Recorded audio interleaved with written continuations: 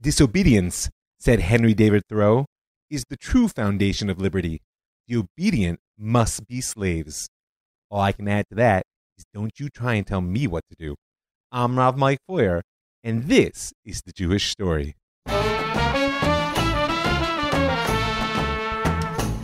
Season 5, Episode 21, American Jewry, circa 1984. You know, when I listen, I hear a lot of people talking about the future with fear these days, and I get that. Things are really uncertain. But no matter what forms of anxiety my adult life might offer, there's something unique about the terror of childhood. And when I look back on being a kid, my fear of the future focused on the year 1984. Now, I was only 10 in 84, but my precocious older brother had read the book of that name. And while he may not have grasped it to its awful depths, he certainly got enough out of it to scare the daylights out of me. I remember watching the ball drop on New Year's Eve 1984, terrified that the world was going to end. 5, 4, 3, 2, Happy New Year! It's a 1984 Happy New Year for all of us. I mean, after all, Reagan was president, and the Soviet Union was the evil empire at the time. And when my 6th grade class turned a string of classrooms into a participatory art nuclear protest, it wasn't just an expression of my hippie teacher's ideals.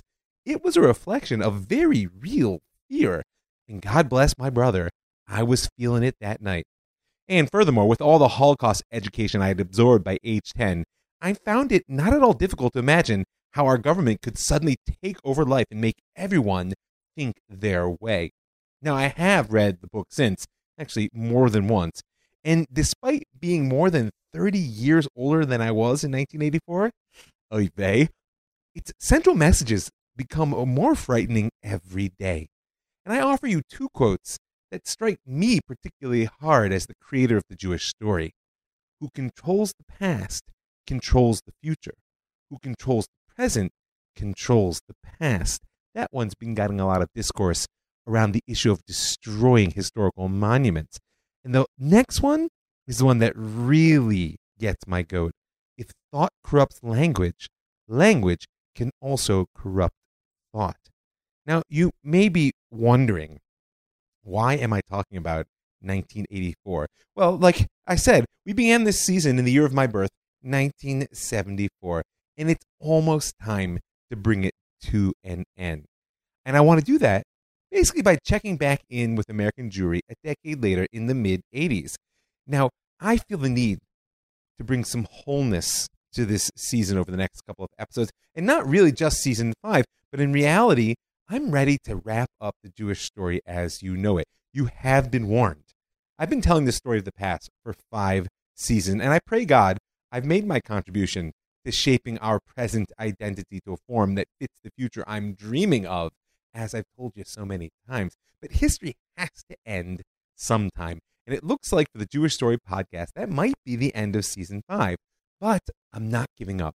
Have no fear. There will be a season 6, but it's going to be a bit different. By 1984, we touched the years which I actually lived and remembered. And as I move forward, I want to start thinking about the future in light of the past that we've been laying out for the last 5 years. Call it a goal of using the past to tell a story of the future, inspiring enough to get my own present tush in gear building it. I mean, that's what I do in my personal narrative counseling work. I talk to people about their past and future together in order to generate a clarity of vision and a focus on action in the present. And right now, I feel ready to start doing that for real on the national scale. Season 6 is when I take the gloves off in my fight to do narrative therapy for my nation. And I'm going to need your help. First of all, I need to know whose vision is inspiring you today. Whose vision actually challenges you to think. I'm aiming to collate a conversation. I want to bring together as many voices as I can, which will allow us to start to see the outlines and topography of how the Jewish story looks today. So, practically speaking, send me names, people. Send me the names of the people you want to speak to. And by the way, send me the questions you want me to ask. I hope you feel I've been honing my interview skills, and I have gotten quite a bit of helpful and specific feedback from the folks out there. You can always send me your thoughts, robmikefoyer@gmail.com. Happy to hear all suggestions and questions. Now, I do want to say I'm not going to give up on telling the story of history in Season 6, but I'm thinking about taking it in different directions. For instance, how about this? Identifying pieces of the present, which are shaping the Jewish story and unpacking their story from the late 80s onward. An example? I want to tell the story of the separation barrier that scars the land of Israel here. And I want to do it by tracing it all the way from the outbreak of the First Intifada in 1987 until today. And why am I telling you this? Because your homework is to look at the world around you and ask, Mike, how did this come to be like that? Hey, Mike, why are these people doing that? Where did those things come from? You get it?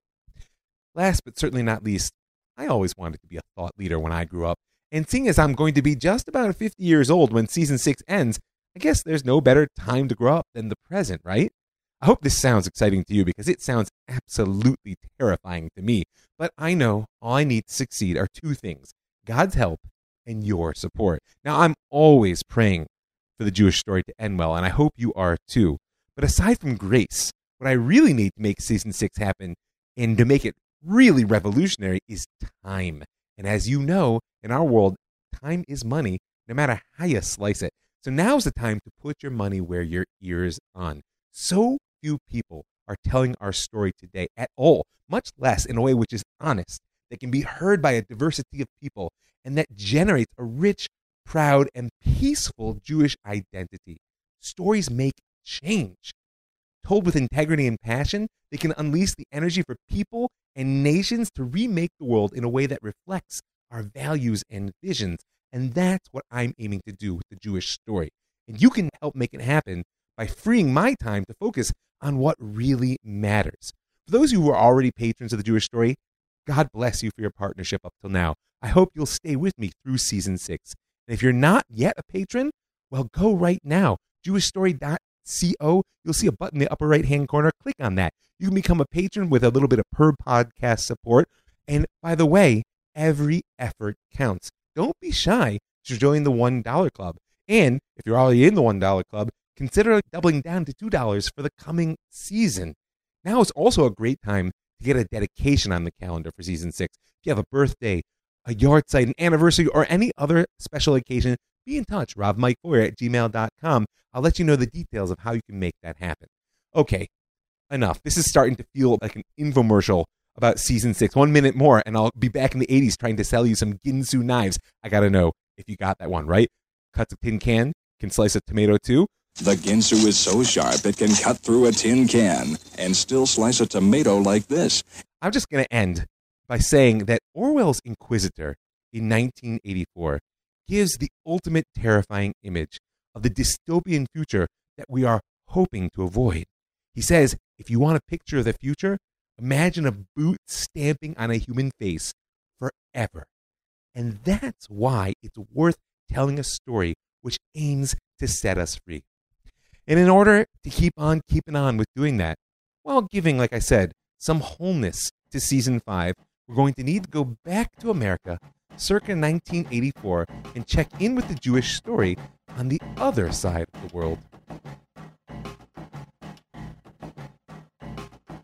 The core structure of American Jewry are the movements: Reform, Conservative, and Orthodox being the big three. Can't leave the Reconstructionists out of there, but, you know, those are the big ones. And each of them has their own history. In fact, we've touched upon some of it along the way.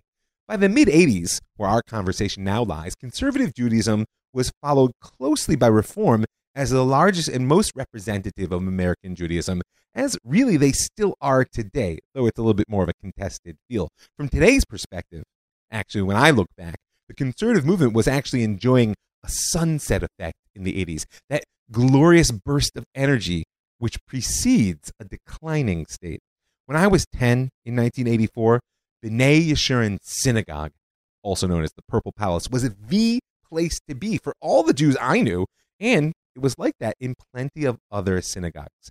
The emergence of egalitarian leadership amongst the conservative movement in the 80s and the ongoing do-it-yourself ethos of the Jewish catalog culture we spoke about back in episode 1 were powering a rich community life. Now, it is true that after-school Jewish education was nothing short of disastrous. Never forget that 2 generations of Hebrew school did what 1,000 years of missionaries couldn't accomplish. But nonetheless, Ramah Summer Camp and the USY youth movement gave religious life within the conservative movement a real and youthful energy. The foundational element in conservative Jewish education was peoplehood. And by the time I was 10, it had evolved into a bright-eyed and enthusiastically optimistic Zionism, which also offered a vision, albeit one that was threatening to the liberal suburban life which sponsored it, hence the fact that I'm here and my home is far away. When I was a camper at Camp Ramah, the running joke amongst the staff, which of course was the elite of the conservative movement, was, what do you call a successful conservative Jew? Orthodox. And today I might have added, living in Israel. Now, there is progressive communal disintegration on the horizon for the conservative movement, driven in no small part by the larger American social trends, what's called the phenomenon of bowling alone. Not to mention a cooling, should we call it progressive cooling, of Zionist passion. But the 80s were unquestionably the heyday of the conservative movement. In some ways, the reform movement looked much the same at this point. Their sanctuaries in their temples may not have been as full, except on the high holidays, but the momentum of the radical Havurah-type Judaism that we spoke about again back in episode 1 had evolved in the reform movement into all kinds of less formal prayer and gathering spaces, but no less vibrant amongst Reform Jews. Participatory prayer and learning groups are in fact still the backbones of many Reform communities, egalitarian, informal, discussion-oriented, and even often peer-led. And those groups, smaller communities within the larger temple structure, were described by one rabbi as, quote, surrogate for the eroded extended family. And now this was crucial in the 80s, in that era of latchkey kids. Now, there's another essential difference between the Reform and conservative experience of the 80s, and it's played itself out today. The Reform movement wasn't outright rejecting Zionism, as it had in its origins, but their education, their camps and youth movement were driven far more by an ethos of social justice, which would evolve into the world that we know today as tikkun olam, aiming to repair the world, far more by that than one of Jewish peoplehood. That makes sense not only historically, when you look at the arc of the Reform movement, having rejected the Jewish national embodiment for a purist religious stance really from the outset, but it also makes sense sociologically. Because the Reform movement in the 80s was the only movement really that saw itself on the front lines of an issue that plagues Jewish sociologists and community leaders more than any other, except perhaps antisemitism, and that is intermarriage. The rate of Jews who married non-Jews increased nearly 5-fold from the 1950s to the 1980s in America. I'm going to say that again, 5-fold. And while the precision of that number may be somewhat contested, I mean, lies, damn lies, and statistics, after all, the reality that Reform rabbis were facing in their congregation was not a matter to be disputed.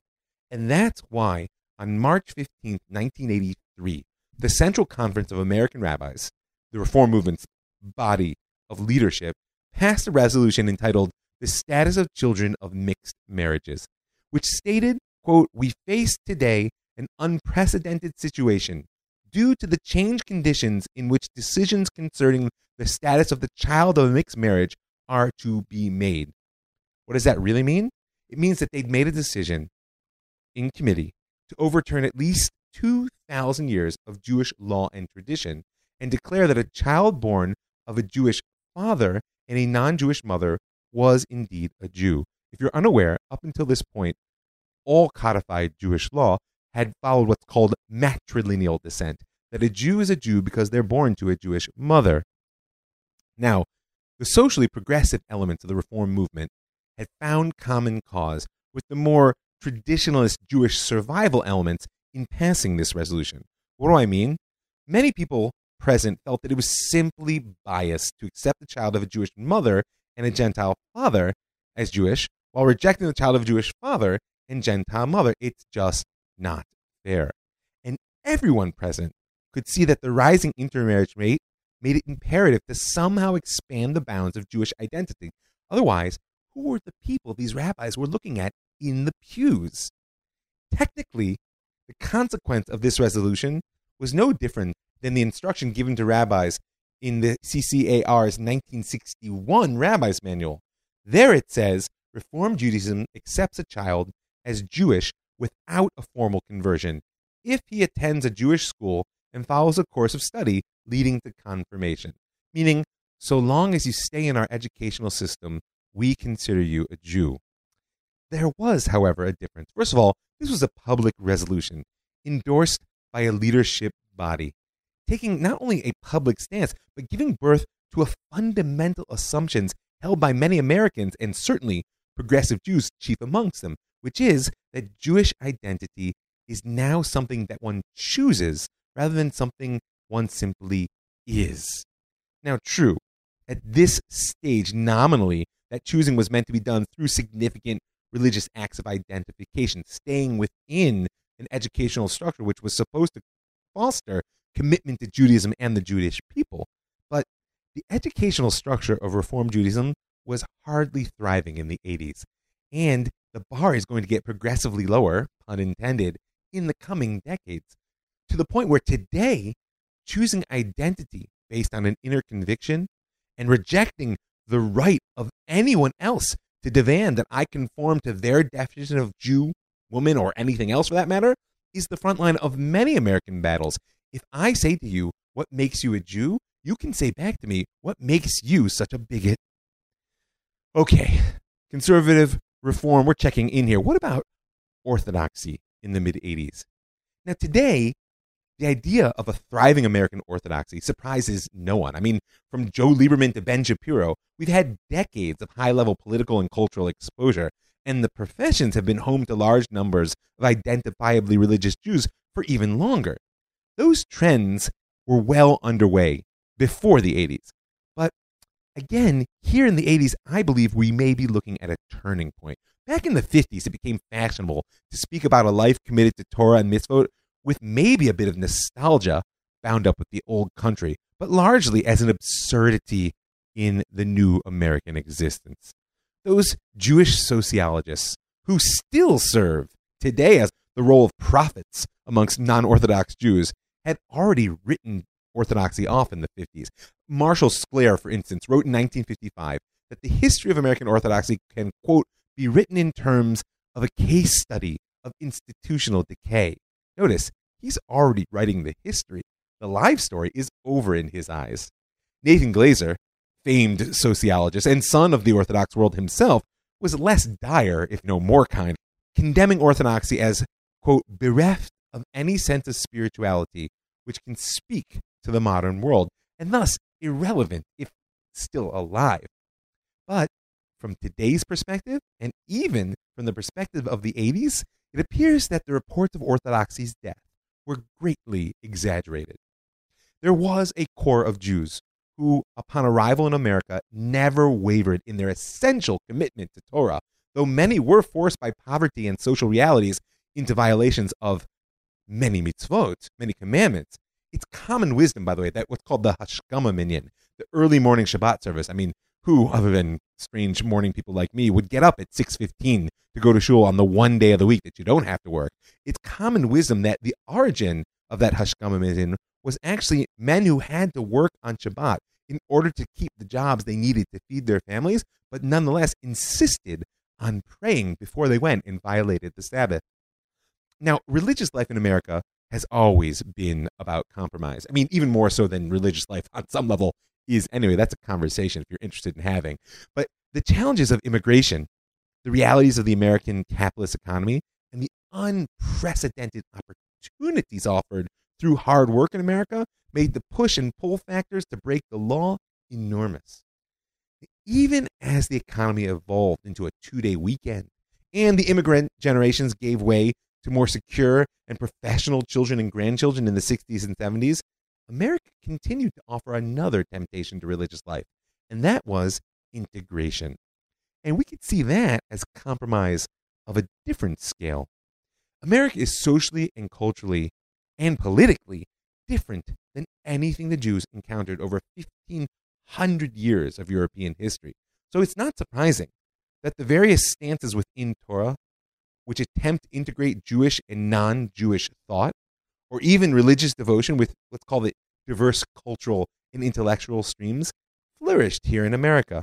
Ideas like Torah v'avodah, right? Engagement in the Torah and engagement in the larger world, be it work or otherwise. Torah u'madah, the intellectual struggle to reconcile or at least give happy coexistence to the wisdom of the Torah and the scientific perspective. These became intellectual and even spiritual bases for what's known today as modern orthodoxy. Personalities like Rav Moshe Feinstein and Rav Soloveitchik and institutions like the Yeshiva University all helped this modern orthodoxy survive the challenge of the 50s. And with the 60s and 70s, new energy started to flow into the community, in part from what's known as the Baal Tshuva movement, right? The newly returning religious movement, a phenomenon that perhaps we'll touch on in more depth next episode when we get to Chabad's story in America. And these were also the decades of the move by Jews into the suburbs and the professions. And modern Orthodox congregations were increasingly including wealthy individuals who could afford to invest in the community. But the surprise element of the 80s for Orthodox, one with an impact ultimately on all American Jewry and, from today's perspective, on America as a whole, was the consolidation of a right-wing religious camp. Now, when I say right-wing, I mean that certainly in the 80s, primarily in terms of their halachic, legal, and social outlook. But since the Reagan years, the 80s, were also a turning point in the American culture war, inevitably politics is going to get into the mix as well. And the driver for this new element in American Judaism, American Orthodoxy in particular, was an institution known as the kollel.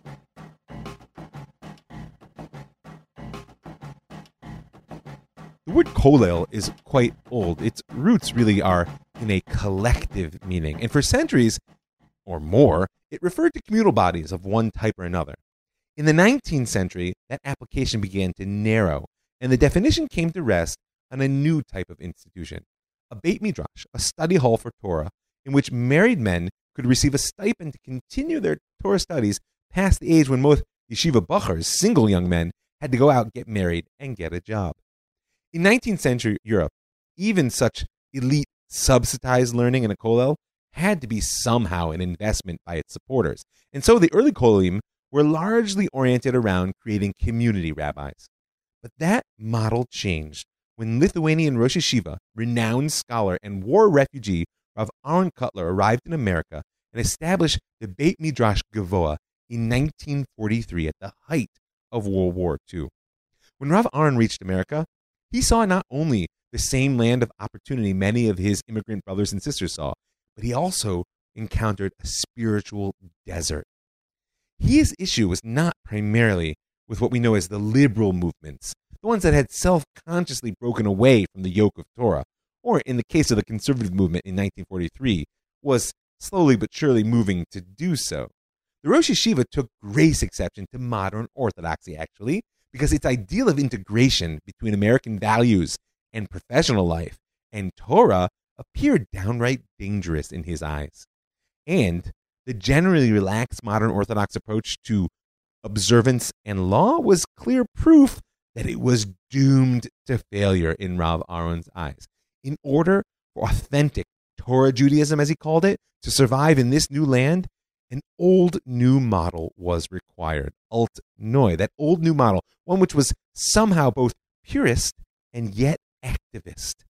Rav Aaron's dream was to create a generation of American Jews who were kol kulo Torah, entirely devoted to Torah, willing to, in fact, sacrifice everything, professional and cultural advancements, material and social status, everything for the sake of learning Torah. Now, I called it the old new model because just like Herzl's Zionism, which aimed for a return and rebuilding of the Alt Noi land, the old new land, the Rosh Yeshiva's vision was an innovative response to a present reality which reached for elements of tradition to reconfigure them to meet the needs of the present. Now, first, he needed an enclave. That's why the Beit Midrash Kvo was built in Lakewood, New Jersey. Hence, if you know it at all, you probably know it as the Lakewood Yeshiva. At the time, Lakewood was more than an hour's drive from the Jewish centers of New York City, which meant his young scholars could study distracted only by the most minimal contact with the outside world. And the power of that physical separation paled in comparison to Rav Aron's educational philosophy. Following the teaching of Rav Chaim of Volozhin, the original Lithuanian yeshiva head, whose story, by the way, you can go back to Season 2, Episode 19 to hear, always worth doing some review. So following the teaching of Rav Chaim, Rav Aron preached a radical stance on Torah Lishma. The Torah Lishma is an ideal that's been held up by Jews since the time of our sages. It can be translated roughly as Torah for its own sake. But what that means and the behavior its fulfillment might require has been a matter of debate literally for millennia. To Rav Chaim Volozhin and Rav Aron Kotler, it was clear what it meant. It meant that Torah learning was a supreme ideal to be pursued purely for its own sake, not toward any other goal, professional, financial, or even application to practical Jewish life.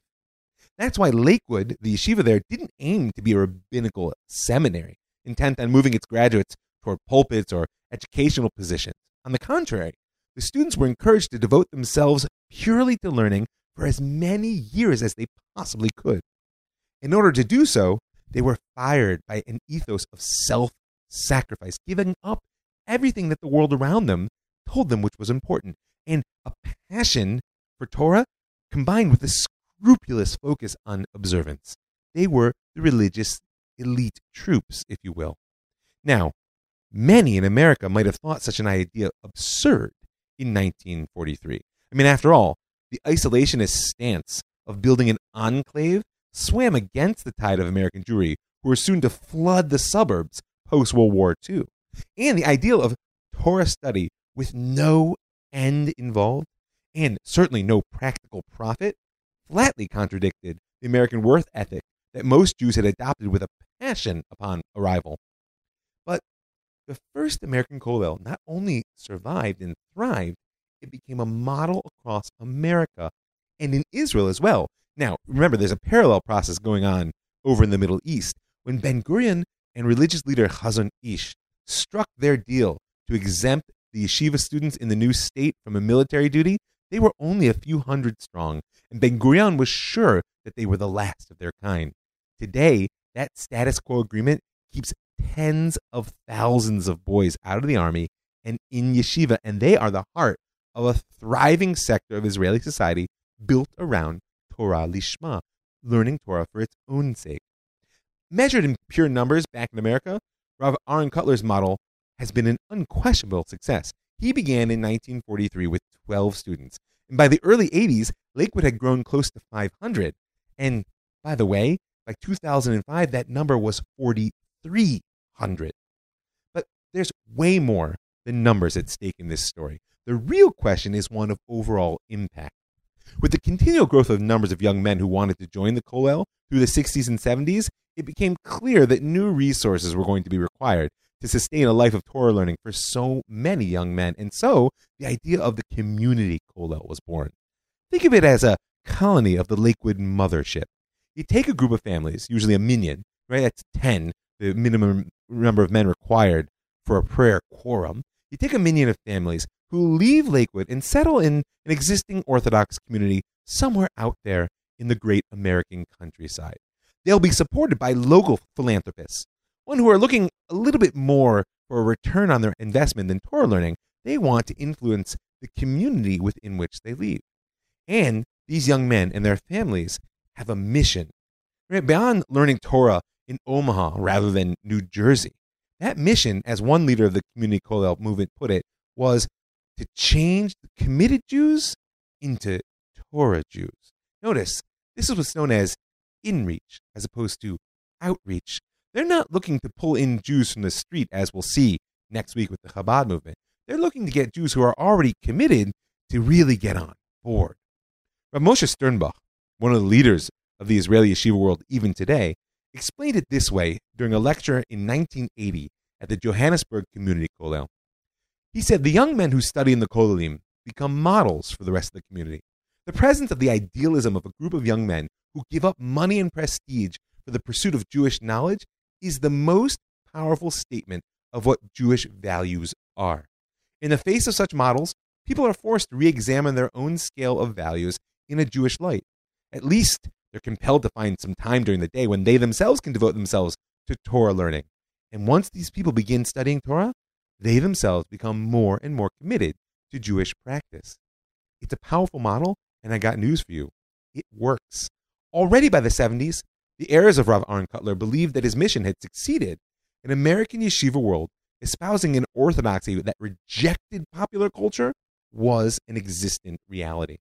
And buoyed by the newly observant of that Baal Tshuva, the return movement that I mentioned, that orthodoxy was no longer preoccupied with survival as it had been in the 50s. It was ready to move toward expansion. To say that this change in the fabric of American Judaism made some other Jews uncomfortable is a gross understatement. Somehow, even today, the most unrestrained hateful rhetoric I hear from liberal Jews is against the Haredim and the Orthodox. Oh, but by the way, just you wait until some of them become Republicans.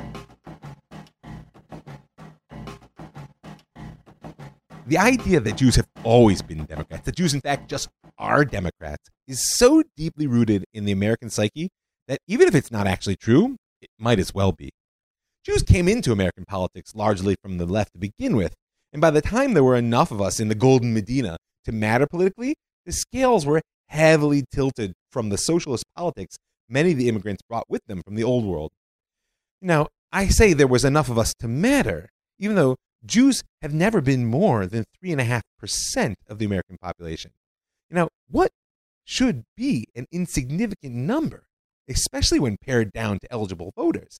Nonetheless, everyone from social activists to anti-Semites has been talking about the Jewish vote for decades. And American Jews have been an active element in the American political scene for at least, 80, 90 years, since the 30s, let's call it.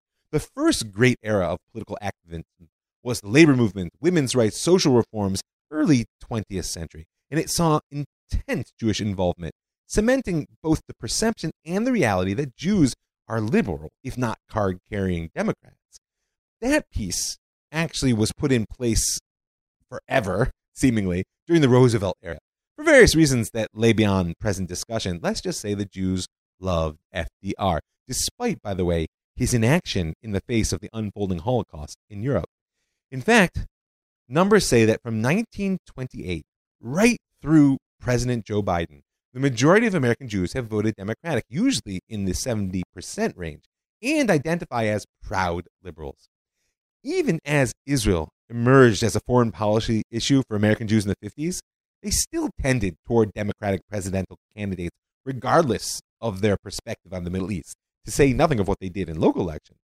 This trend of Jew equals liberal equals Democrat was strengthened even further by the baby boomers, who were not only raised on the legend of FDR, but themselves took to the streets in the 60s and 70s to fight for the liberal and progressive causes of civil rights, anti-war, social freedom, and even when the forces of the new left seemed to turn on them, a story we discussed back in season 4, Jews held to the mainstream left.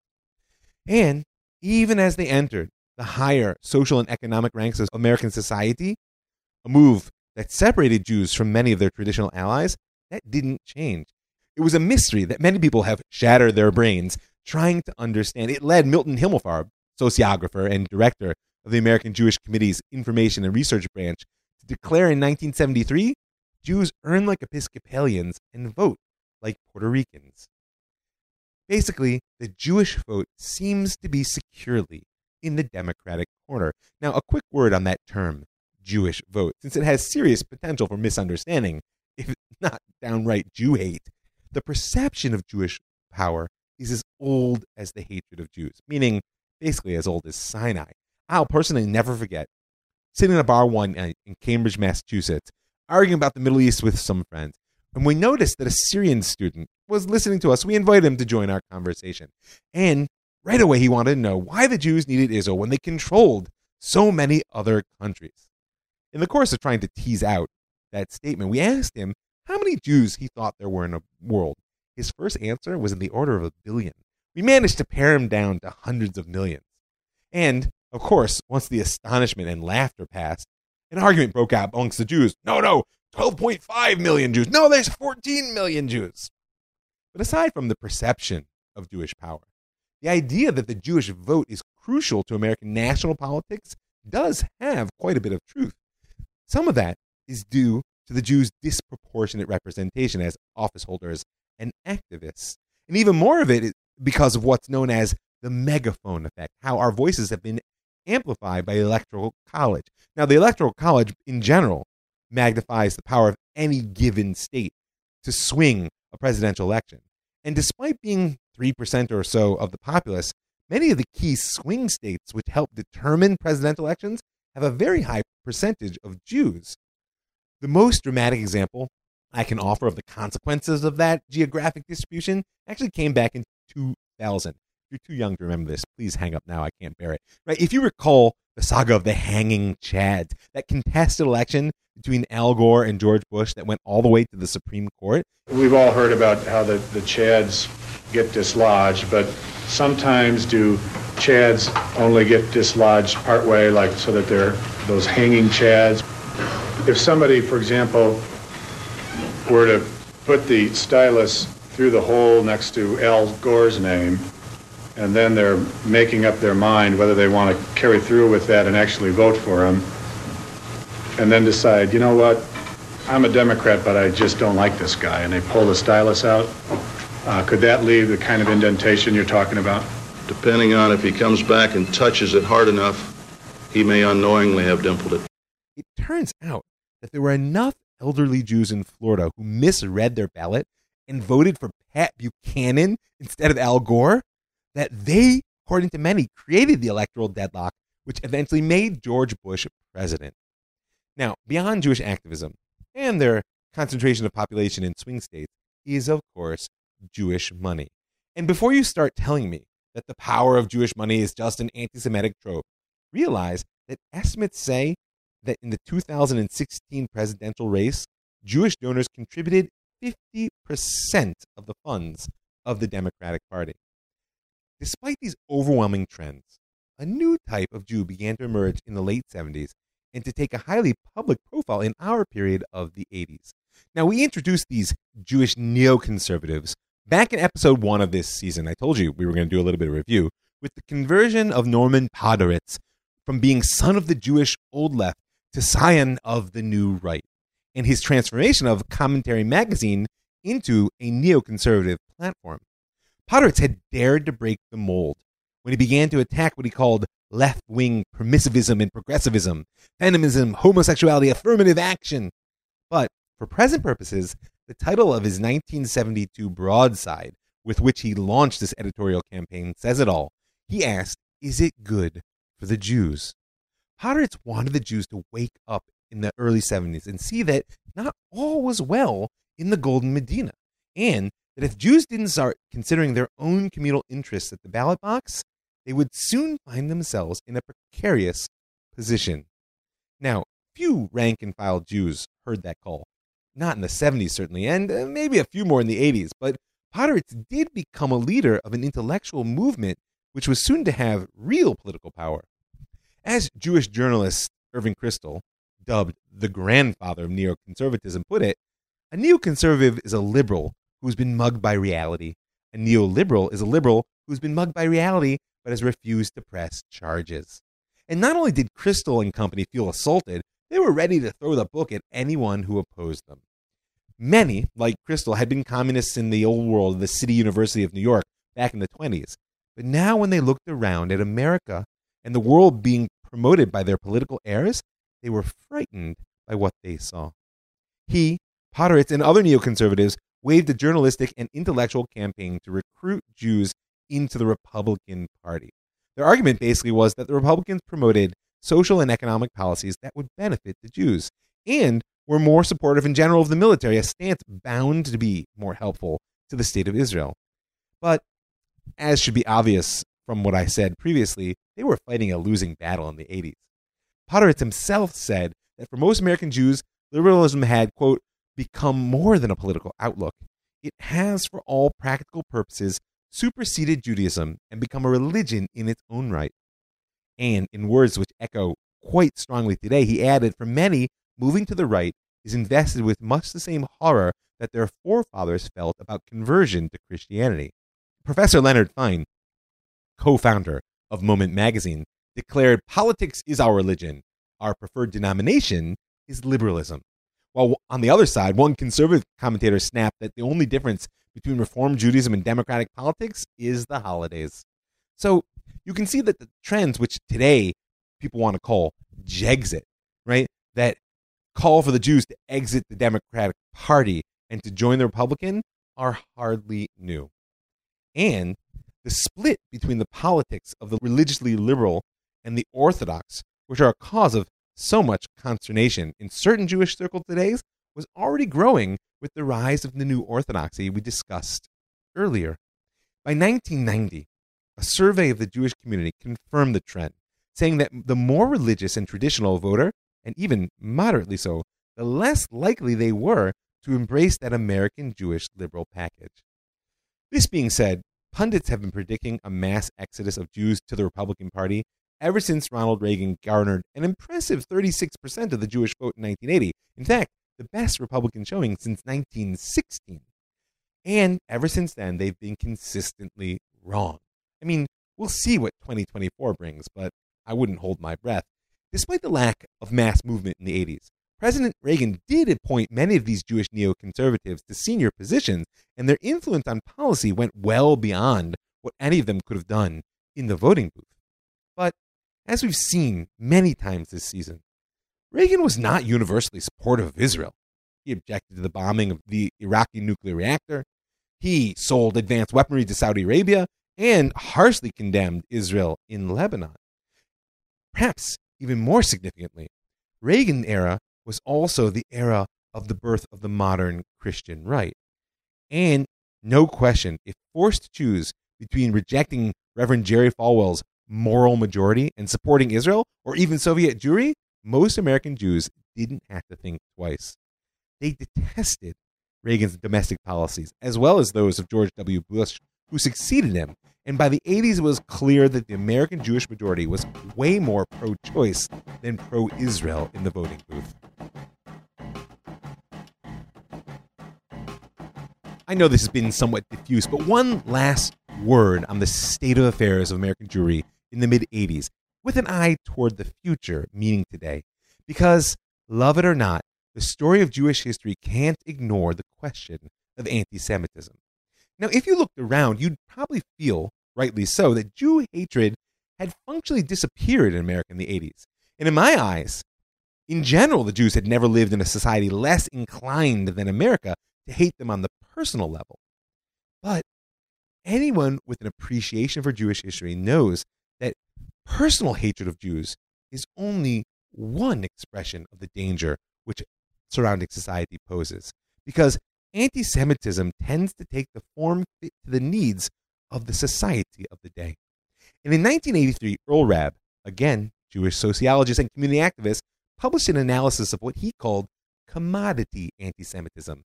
In my eyes, today it sounds not only prophetic, but downright chilling. Send me an email, robmikefoyer@gmail.com, and I'll share the link. To Rabb, a commodity in this sense is something which, under certain circumstances, is instrumental and therefore useful, as opposed to a sacred belief or a piece of identity which one would never give up or trade on the market. Meaning that the danger of a new anti-Semitism in America isn't actually alleviated by the fact that, aside from a small percentage of hardcore haters, Americans don't hold essentially anti-Jewish beliefs. On the contrary. And in fact, Rabb points out that the basic elements of chemistry of Jew hatred are no mystery and potentially present within America. He says there's the target factor, meaning the raw susceptibility of the Jew to become a target. How negative is the general population attitude toward Jews? How prone are they to become hostile? Or, in fact, how much are they willing to sit neutral while others are? In Rabb's day, one survey asked American voters how much of an issue it would be if a candidate said that they held anti-Jewish beliefs. 30% said it was no issue at all. After the target factor is the trigger factor. What are the precipitating set of events which can turn not only passive anti-Semitism, but even neutrality into an active state of anti-Jewish sentiment? And last, but certainly not least, there's the control factor. What's the strength or weakness of the civilizing elements which inhibit activation of anti-Semitism even when it's triggered? Meaning, how much will people act on these beliefs and how much power does society have to stop them? Now, for 2 decades after the Holocaust, anti-Semitism in the public sphere in America was non-existent. But as we've seen during the upheavals of the 60s and 70s, when, by the way, the control factor was deeply shaken in America, that silence was broken.